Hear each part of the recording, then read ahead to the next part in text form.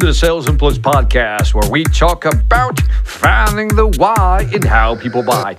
I'm your host, Victor Antonio. Thank you for joining me. Thank you for lending me those wonderful ears.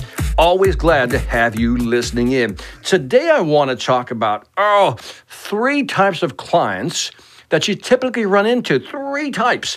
And if you understand these three types, you know how to sell, or more importantly, not sell, and when to walk away. So let's go ahead and talk about the three types of clients and then what you can do to kind of move them in the direction you want to move them in terms of buying your product or service. Now, the first type is the customer isn't aware of a problem that they're currently having. One problem that you can solve, obviously. So if they're not aware, our job is to make them aware of the problem, right? And believe it or not, there's customers who simply don't know they have a problem because maybe things are going well, but that's where you come in and says, look, Mr. Customer, I see a problem that you're currently having. You're not aware of it. Let me make you aware, and here's how our product or service can help you solve that problem. Ooh, great approach. Now, sometimes number two, they are aware. They just don't care. Oh, you gotta love the way that rhymes. They're aware, but they don't care. In other words, to them, they're like, okay, Victor, it's a problem. I see it. We know about it. We know we need to fix it. But you know what? Now's not a good time, right? It's not in our budget right now, Victor. Can't do it, won't do it, not right now. In other words, when you have a customer who is aware but doesn't care, that means your job as a salesperson, beyond making them aware, because they already know there's a problem, you have to create a sense of urgency. Now, how do you create a sense of urgency? There's several ways you could do this. My favorite is when you can show them how much money it's costing them, right? So I look at how much it's costing them. In other words, in terms of hard cost, your products are costing more to the market, which means you have to raise your price in order to maintain profit margin.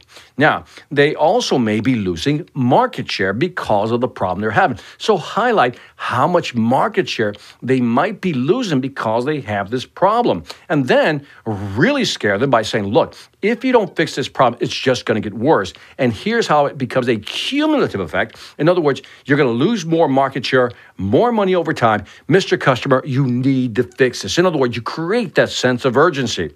Now, so level number one, type one, is they're not aware. So we make them aware. Number two is they're aware, but they don't care. Then we create a sense of urgency.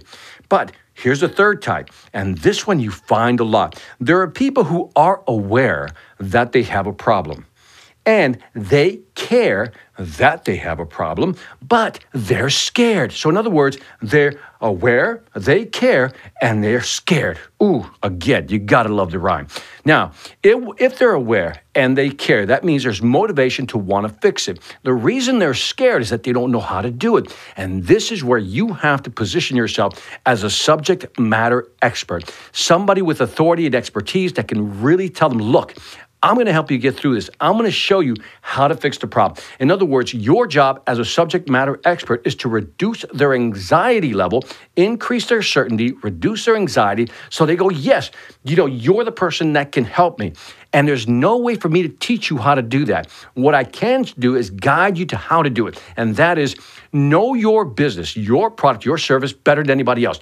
Be that subject matter expert. Number two, you have to be able to understand what's going on, not only in the market, but what's going on in their business. If you can understand your product and what's going on in the market and with their business, then you just need the last ingredient is to always keep their best interest in mind. In other words, let them know that you're looking out for them and you're really trying to help them. So again, three types of clients. And the sooner you can identify these three, the sooner you can shift your presentation to match up what you need to do. For example, if they're not aware, you make them aware. If they're aware but they don't care, we create a sense of urgency. If they're aware, they care, but they're scared, our job is to reduce their anxiety, to let them know that we can help them. And I believe that the majority of people who say, let me think about it, I'll get back to you, maybe next quarter, not in the budget right now, not right now, are typically in the third category. They're aware, they care, they want to make a change, but they're scared. So again, that's the one you have to focus in on, because I think that is where you're going to get your biggest bang for the time spent buck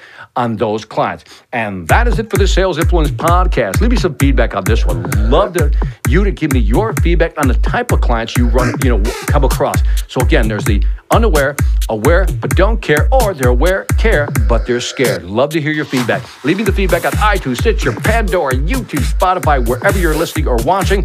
Love to hear your comments. And after you do that, again, check out the Sales Velocity Academy. I'm super excited because we got some great new courses. Every month we're launching new courses. And as a reminder, for all members of the Sales Velocity Academy, every month I have something called Victor's Inner Circle, where you can ask me all kinds of questions live on a Zoom call, and I'll be there answering your question. This is all part of the Sales Velocity Academy package/membership. So go to salesvelocityacademy.com. See you there. And on that note, this is Victor Antonio, always reminding you, selenate hard when you know how. Take care.